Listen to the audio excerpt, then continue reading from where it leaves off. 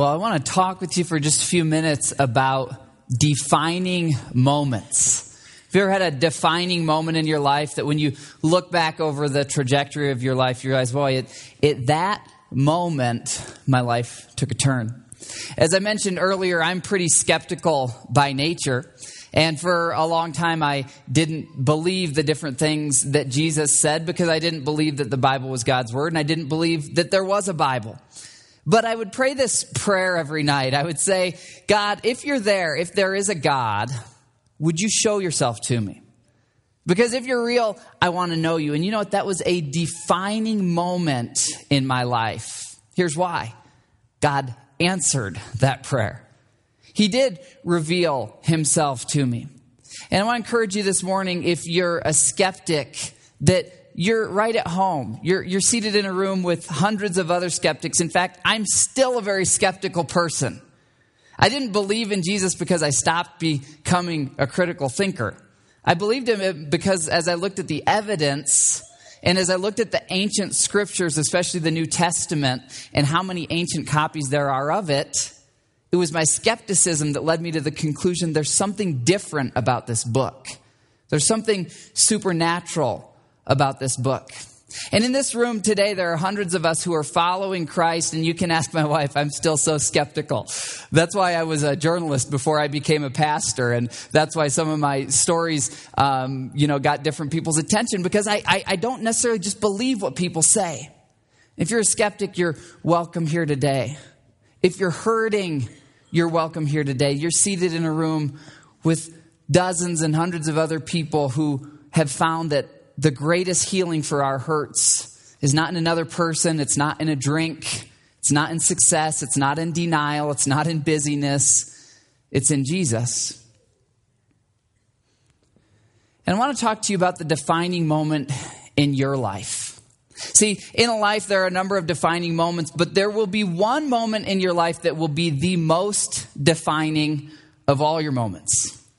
And that's the moment when you finally answer for yourself this question: who is Jesus?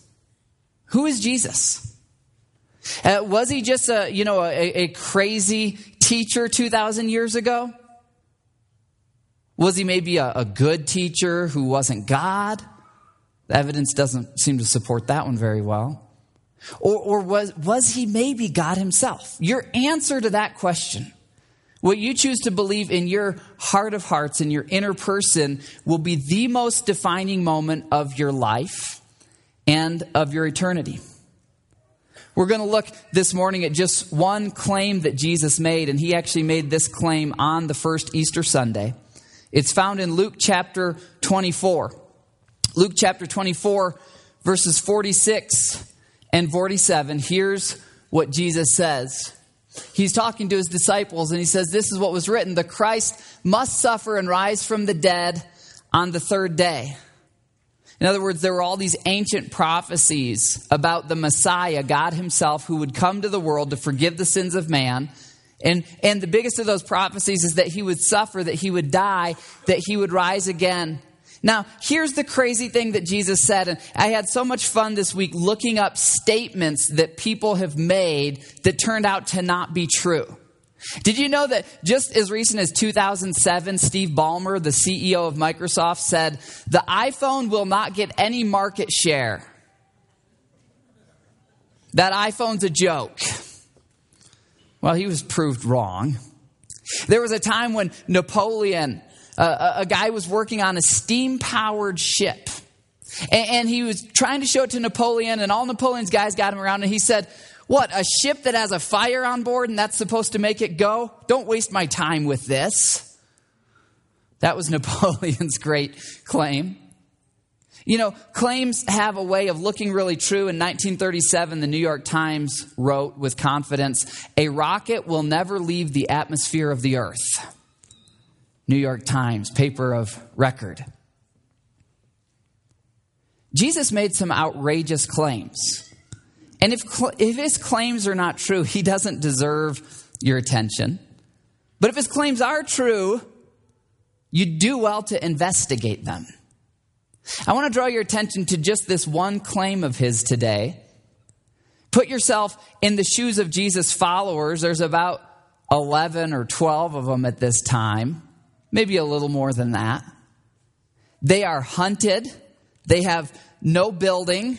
They have no funds. They have no army. The Roman army had just killed Jesus 3 days earlier. All the authorities of the day are literally hunting Jesus' followers. And here's what he says to them. Repentance and forgiveness of sins will be preached in my name among all nations. Now, just think about that claim for a moment. Think about if Alexander the Great had said that, or if Julius Caesar had said that, or if Plato had said that, or Socrates, or Shakespeare. If they had said that, would more than 1 billion people today be gathering to remember them? Here's the thing. No matter what you believe about Jesus, no matter what you believe, you have to acknowledge this fact. Jesus said this 2,000 years ago. And we have ancient manuscripts dating to about the 1st century that record him saying this, okay? So it was not written a few hundred years ago by one guy. We have thousands of copies from before 1000 AD. There are thousands of copies that go back of Jesus saying this. And here we are today. And what are we doing? Well, we're going to preach repentance and forgiveness of sins in Jesus' name. And you know what? We're not the only ones. In every country, this is happening. In some countries, it's happening in houses with the doors closed because it's illegal to say it, but it's happening. And you know, it has happened every Easter Sunday for the last 2,000 years. It's happened every Sunday. So no matter what you believe about Jesus, you have to at least acknowledge he made this one audacious claim, and it's true. And so I want to challenge you to keep joining us here as we examine more of Jesus' claims to see if they're also true. I'm going to tell you a short story about a guy named Louis Zamperini. Louis was born about 1919 in Torrance, California. A son of Italian immigrants, had a strong, thick Italian accent, and was a total troublemaker. Got in trouble all the time. So he was always running away from people. And he had no skills. Nobody liked him. He was kind of the joke of the town. And then one day, his brother who ran track realized Louis is pretty fast. And at that time, track was kind of like the NBA or the NFL. Kids all across the country in the 1920s and 30s would watch these track stars. And Louis became this suddenly rising track star, breaking every state record in California in high school and then in college. In fact, at age 19, he became the youngest American to go to the Olympics and represent the United States of America in the track and field events at age 19. You know what Olympics those were? It was the Berlin Olympics in 1936. And Louis ran such an incredible race that afterwards, one of the political leaders there said, I want to see that guy and talk to him. So Louis was ushered over to Adolf Hitler. This is before World War II. And spoke personally with the Fuhrer. This guy had a life with so many incredible defining moments. He goes to the Olympics. Shortly after the Olympics, World War II breaks out. Louis was set. He was poised to break the world record in his running events. And then the 1940 Olympics, which he'd been training for as long as he could remember in his life, they got canceled. Canceled because of World War II. Louis got stationed at Pearl Harbor. Pretty soon, he went up on some flights in a B-24 bomber where his plane got shot. One time, his plane got shot 549 times. He was one of the only guys to survive the flight. Soon after that, Louis was on another flight that went down in the Pacific Ocean. And there was Louis floating on a raft. Of all 11 guys on board, only 3 survived. One was physically injured. The other one was fine physically, but mentally he was just losing it out there on the raft with sharks rubbing up underneath it. Louis kept his mind. He stayed as strong as he could with no food and water. Ended up in a Japanese concentration camp. Louis has this incredible story of defining moments. In fact, it's such an incredible story that the New York Times best-selling author, Laura Hillenbrand, she wrote the story Seabiscuit, if any of you saw that movie. Laura Hillenbrand wrote a book about Louis, and it's called Unbroken.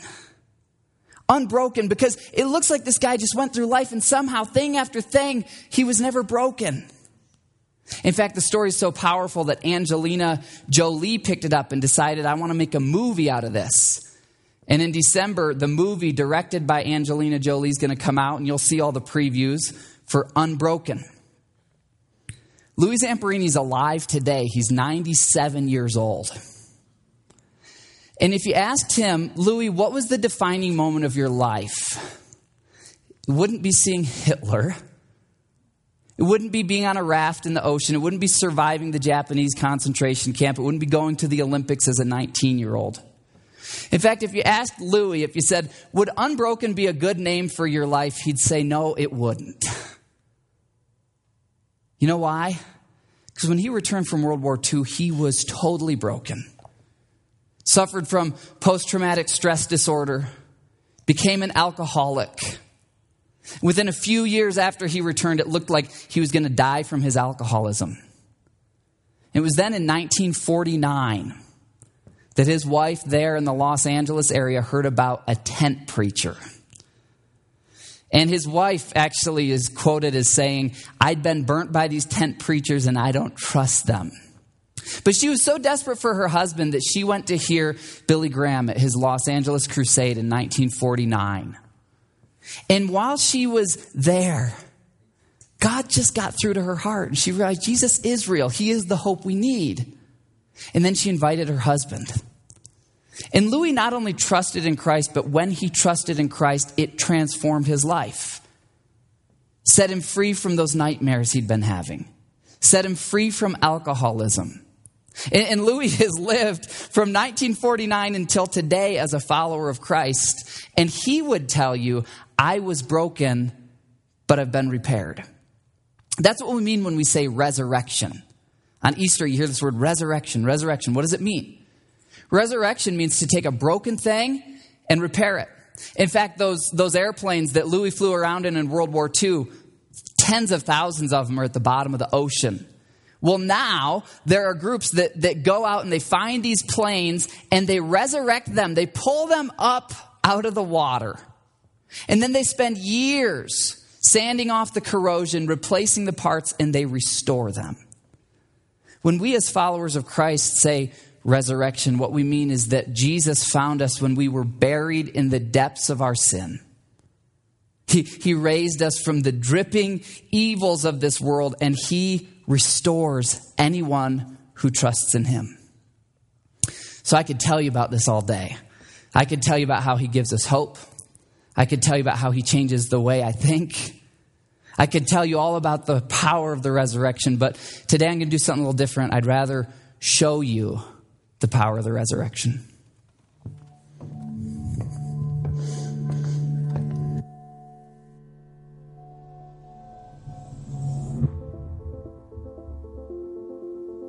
You know how many minutes there are in a day?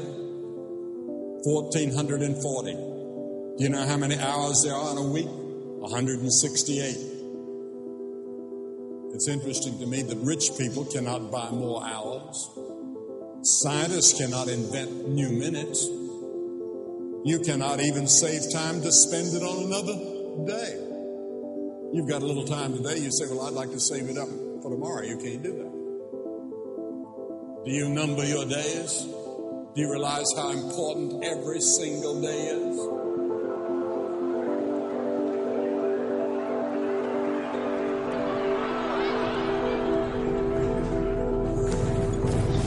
It all comes down to this moment for Super Bowl 42. That day, we were the underdogs. It was a game many thought was over before we even played. Unless the Giants can come back here, the undefeated Patriots are poised to make Super Bowl history. I knew I was open, but I wouldn't be open for long. Direct snap to Manning. Back to throw. The rush. As I look back, it was easy to see Eli was under duress. Gonna be hit. Gonna be sacked. No, he got out of it. Unbelievable.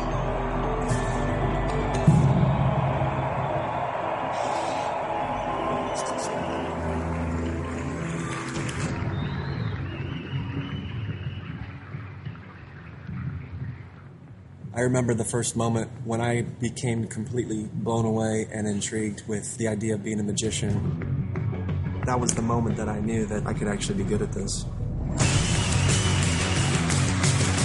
It is the most fun thing in the world to me.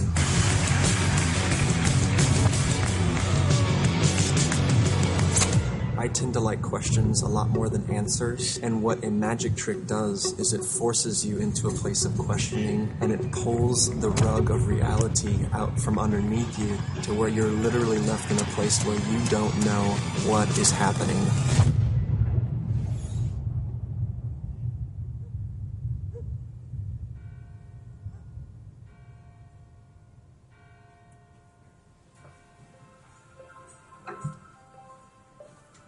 I remember when I was 14 and I recorded my first song. My mom actually helped me to record it. She had some recording gear, and it was the most amazing thing to hear yourself recorded. I never thought in my wildest dreams that I would be a musician for a living. I didn't even think that was possible.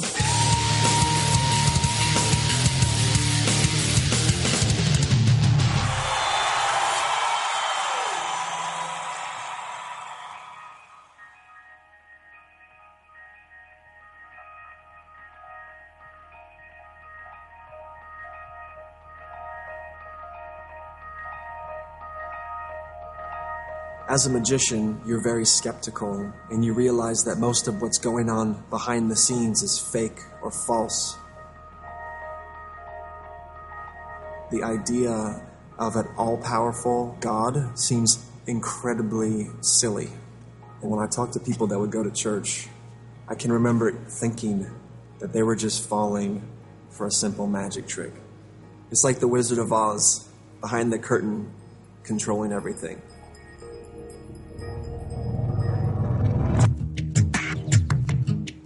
I'd grown up understanding how to make people believe something was real when it was really not. I am a master of phoniness. I'm a charlatan by craft. But I began to ask myself a big God question. I said, God, if you are real, then I need you to bring me back behind the curtain. I need you to show me how it works. And I need you to make this so real to me that I cannot ignore it.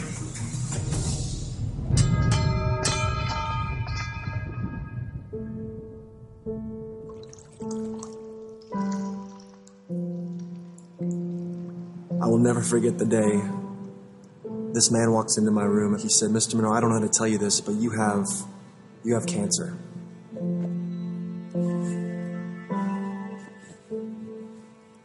I said, what? And he looked at me and said, Mr. Monroe, he said, we cannot cure you of your disease.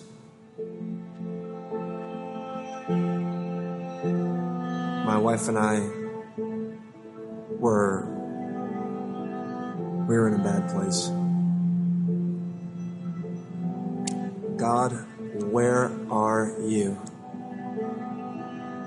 I guess you aren't that great. I had been married for 5 years. I had just a 3-year-old girl and a 2-year-old little boy. And I needed more time with my family. I needed more time. Third down and 5. Manning takes the snap.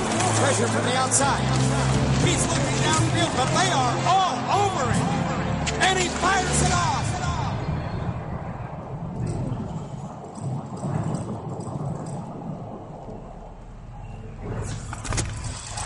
What a catch by Tyree. How in the world did he do that? I have no idea.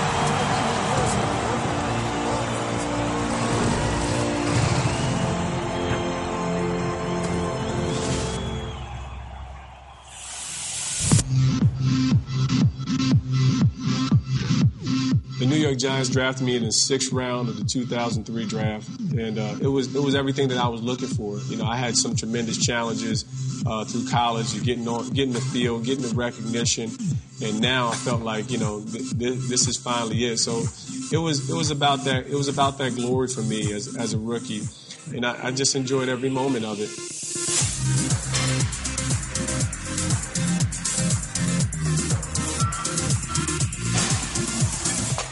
You know, most people would like to think that, you know, money would solve all your problems. And I found that the money only multiplied the evils that were in my life. It just gave me access to more of the things that I craved the most, whether, you know, if I had women, it just made me that much more likable by women. If I loved alcohol, now I was able to get all the alcohol I wanted. I loved, you know, now, whereas maybe in time past I didn't have marijuana, now I'm able to buy all the marijuana that I wanted.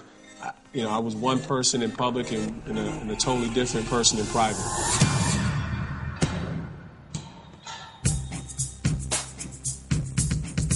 My struggles with alcohol were a lot more than just having a good time and getting wasted and laughing away. I was totally, you know, just inebriated to the point where I couldn't keep my composure. There were times where my blackouts, you know, led me to places where I woke up the next day and naked in a bed and not knowing, you know, what happened the night before. You know, I smoked weed every single day throughout my rookie year, and I began to not just smoke the weed, I began to sell the weed. I'll never forget those sirens in my rearview mirror, the sound and how my heart dropped in that very moment. You know, being asked to get out that car and them searching the car and pulling out that half a pound of marijuana. And it was a deflating moment in my life. For the first time, you know, as I was being pulled into that Fort Lee jail cell, I realized that I was broken. You know, I was broken, and there was no one to look at other than myself.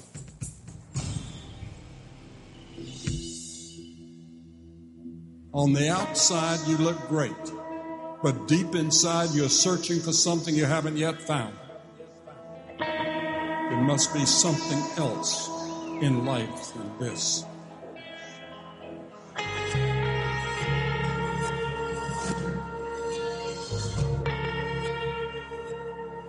When I was a little girl, we kind of struggled financially.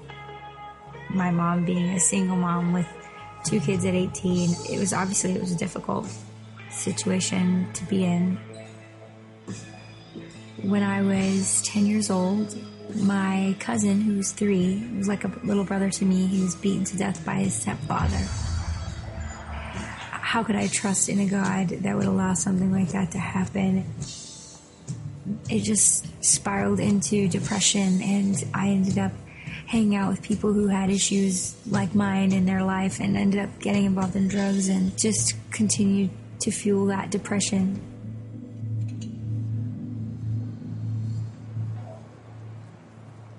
When I was 16, I was very outspoken atheist and really searched a lot of different religions and just felt so empty in everything, whether it was in drugs or sex or even just deep thinking and philosophies. It just seemed to all leave me really empty. And since there wasn't anything in life that satisfied the emptiness, I just didn't want to do life anymore. There were times I cried myself to sleep at night. I made a plan to commit suicide. I just didn't want to wake up anymore. I just was tired of waking up, and I just thought, I can't keep doing this. Only to wake up, wishing that I didn't.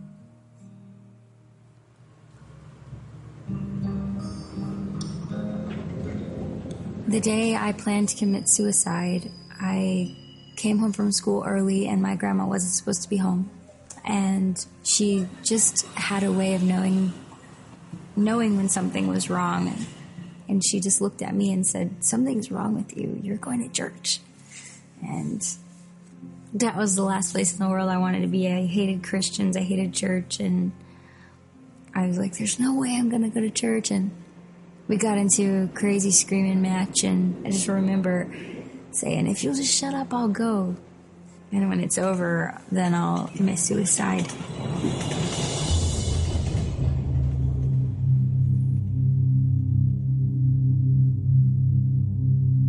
Millions are crying, what can I do to be saved from the pressures of life? The pressures are just so great. We have great technology to save time, but we have less time than ever. The tensions in the home, problems at work, health problems, making ends meet. We want to scream at life. We want to escape from life. Adlai Stevenson once said, it's not the days of your life, but the life in your days that count. You have so much time, but for what? The things that are broken in your heart and life can be restored in Christ if you put your faith and your confidence in Him. He died on the cross. He rose from the dead for you. He wants to give you guidance in your life.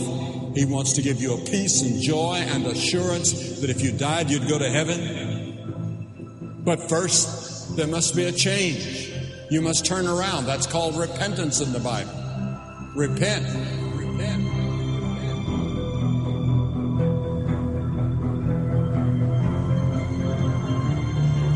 When I was in that jail cell, I really just knew I was at the end of my own strength. I realized I'm 24 years old, NFL Special Teams Rookie of the Year, New York Giants Rookie of the Year, and I got everything that anybody could potentially want, but it didn't lead to anything apart from decay and death and disappointment. And I was broken. I was broken, and I realized that, there was no one to look at other than myself. And at that moment, nothing else mattered. I just knew I needed something more. I just cried out in desperation and just said, God, all I know is I need you. And that following weekend, after I got arrested, I ended up in the back of a church in a fetal position, crying and weeping out to God. I could no longer resist God's love. As I received God's forgiveness, I knew that I was new.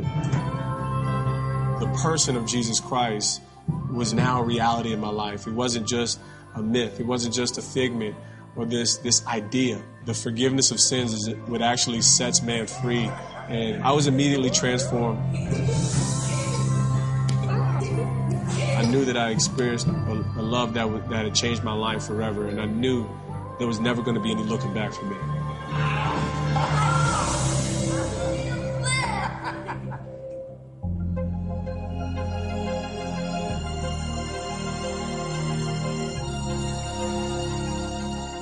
Time is collapsing on us.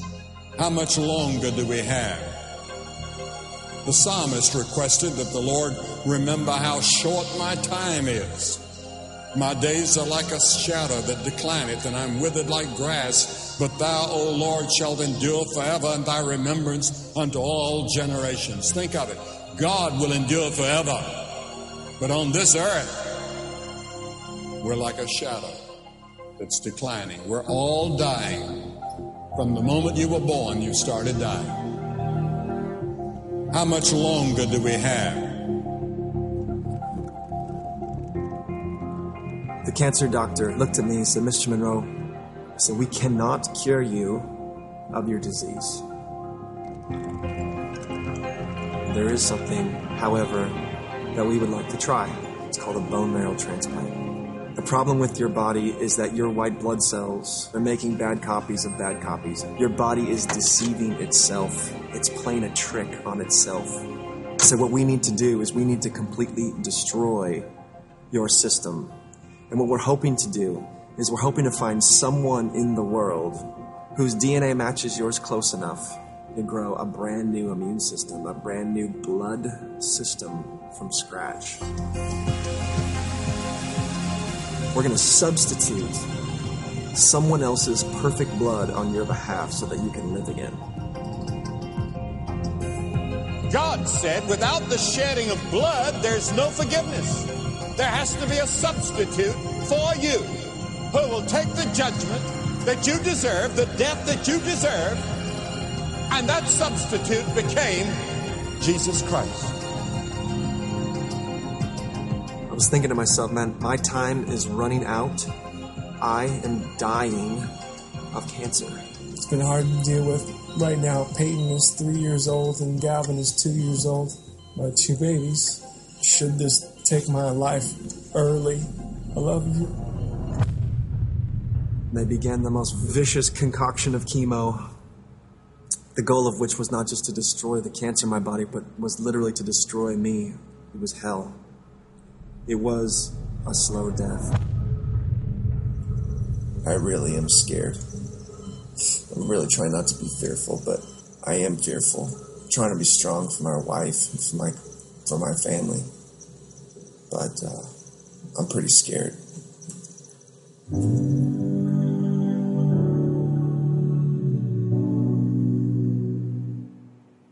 We are waiting to hear from the National Bone Marrow Donor Program. 7 million people currently registered on the database. And there was one perfect match for me. Just one. It was a 19-year-old female.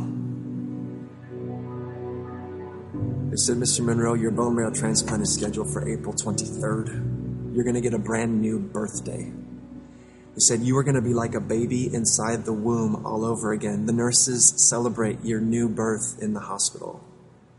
And now I'd heard that terminology before too, somewhere at the churches that I had attended. But literally, I was going to be born anew. And then I'll never forget, on April 23rd, they brought this bag of blood into my room, and everyone was hoping in that moment that my body would receive that new life, that new blood.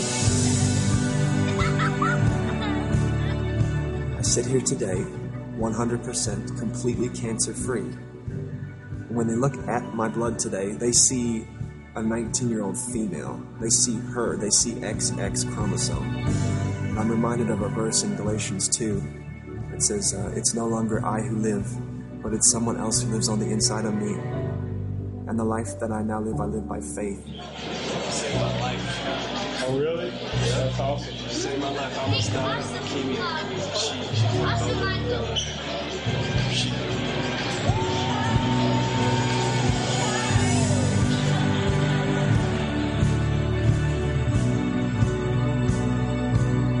John 17:3, it says, this is eternal life, knowing you, God, and Jesus Christ whom you have sent.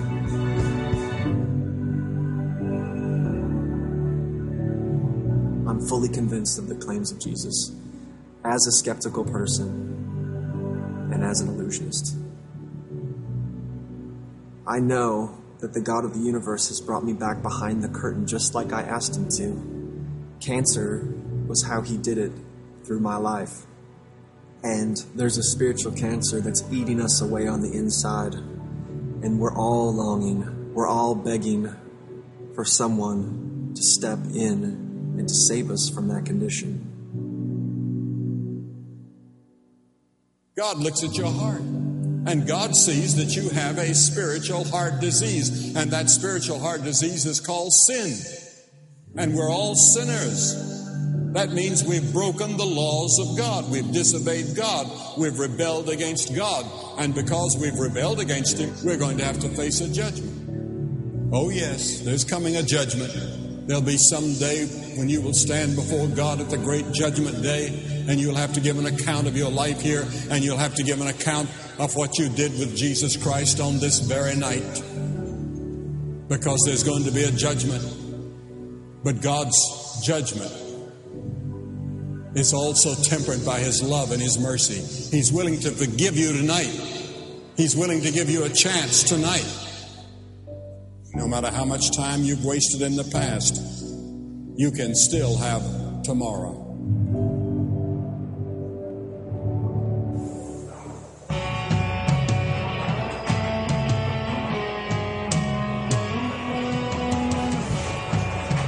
I was sitting in the back of the church, slouched down in my chair with my arms crossed, and the preacher began to speak, and everything he said was straight to my heart, like I was the only person in the room. And he stops in the middle of what he's saying, and he says, there's a suicidal spirit in the room, and God wants you to know that he loves you. All the hair stood up on the back of my neck. I was like, this is really freaking me out. I gotta get out of here.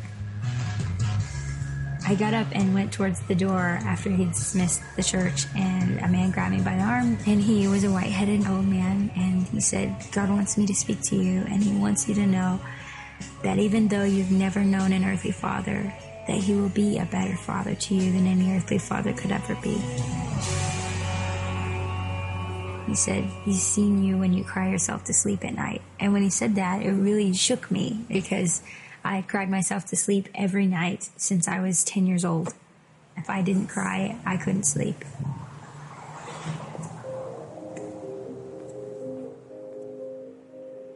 But he said he sees you when you cry yourself to sleep at night.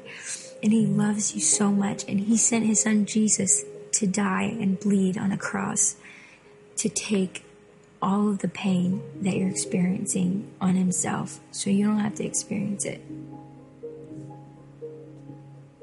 He said, do you want him to take that from you? Because he died to take it.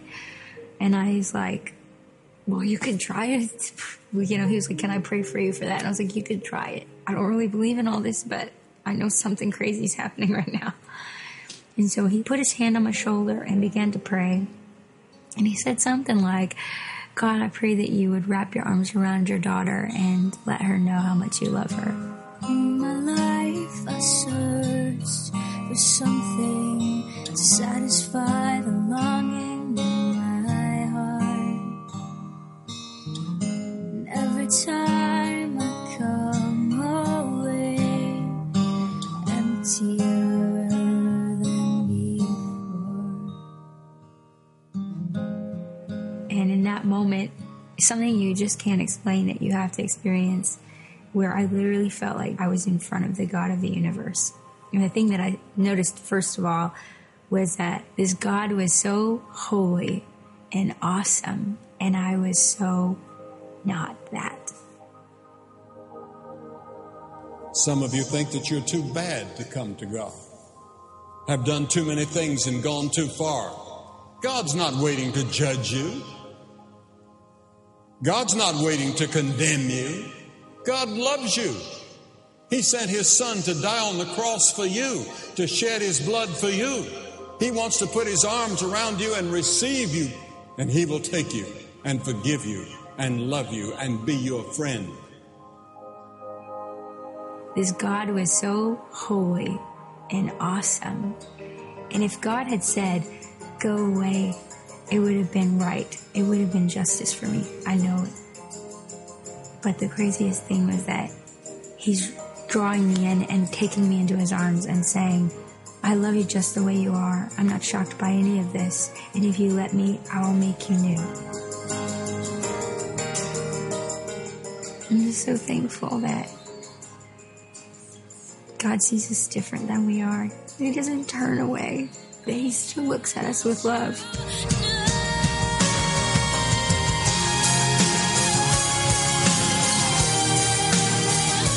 It's amazing to think that God is a father like that.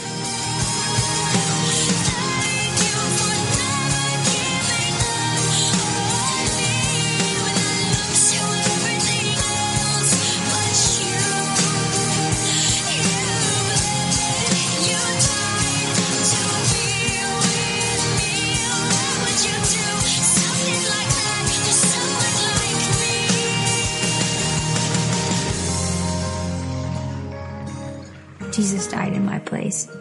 And because of that, all I have to do is believe it and say, yes, change me. Yes, make me new. In Romans, the 6th chapter says, the wages of sin is death, but the gift of God is eternal life through Jesus Christ our Lord. In 1 Peter, it says, who his own self bare our sins in his own body on the tree, that we being dead to sins should live unto righteousness. He became sin. Think of it. Jesus Christ, this pure, this wonderful, the greatest person that ever lived, the holiest person that ever lived, the Son of the living God, became sin. He had never known sin. And he became guilty at that moment of adultery.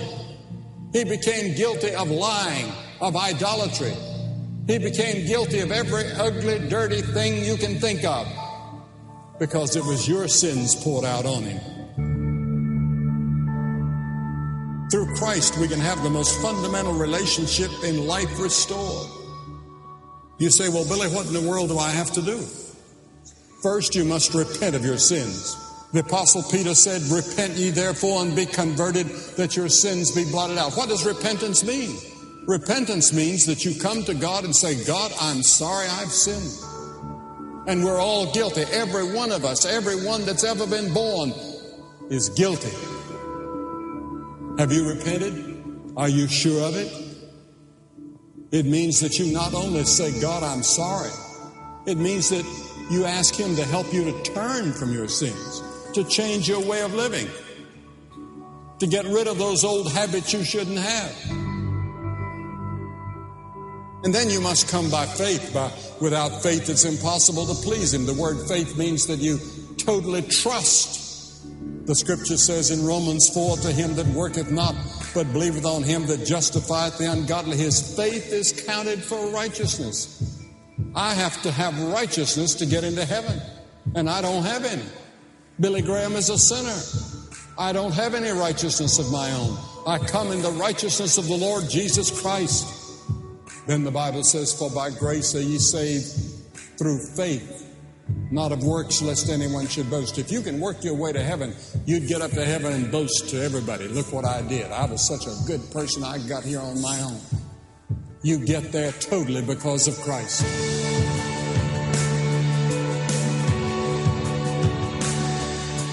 The fact that time is short calls for us to do something about it now, because the Scripture says in 2 Corinthians 6:2, now is the accepted time, not tomorrow, today. Today, if you will hear His voice, harden not your hearts. You can harden your heart. You hear a message like this and it can be very dangerous, because you'll harden your heart. And the next time you hear the gospel, your heart will be harder and harder and harder. Come to Christ now. If there's even a whisper in your heart that you need to come, you come and say, Lord, you have all of me tonight. I want to be sure that I'm ready to meet you. Come now. Come now.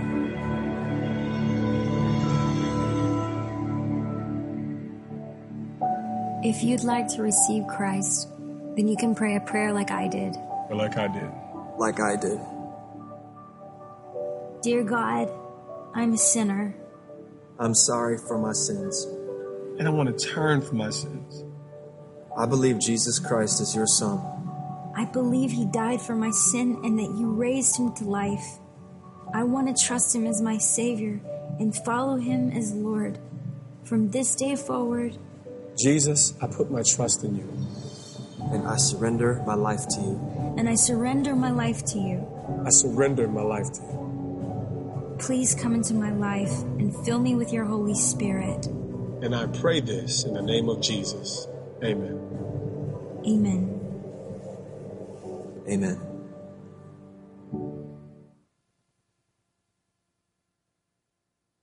Would you close your eyes for a moment and so we can concentrate on our thoughts?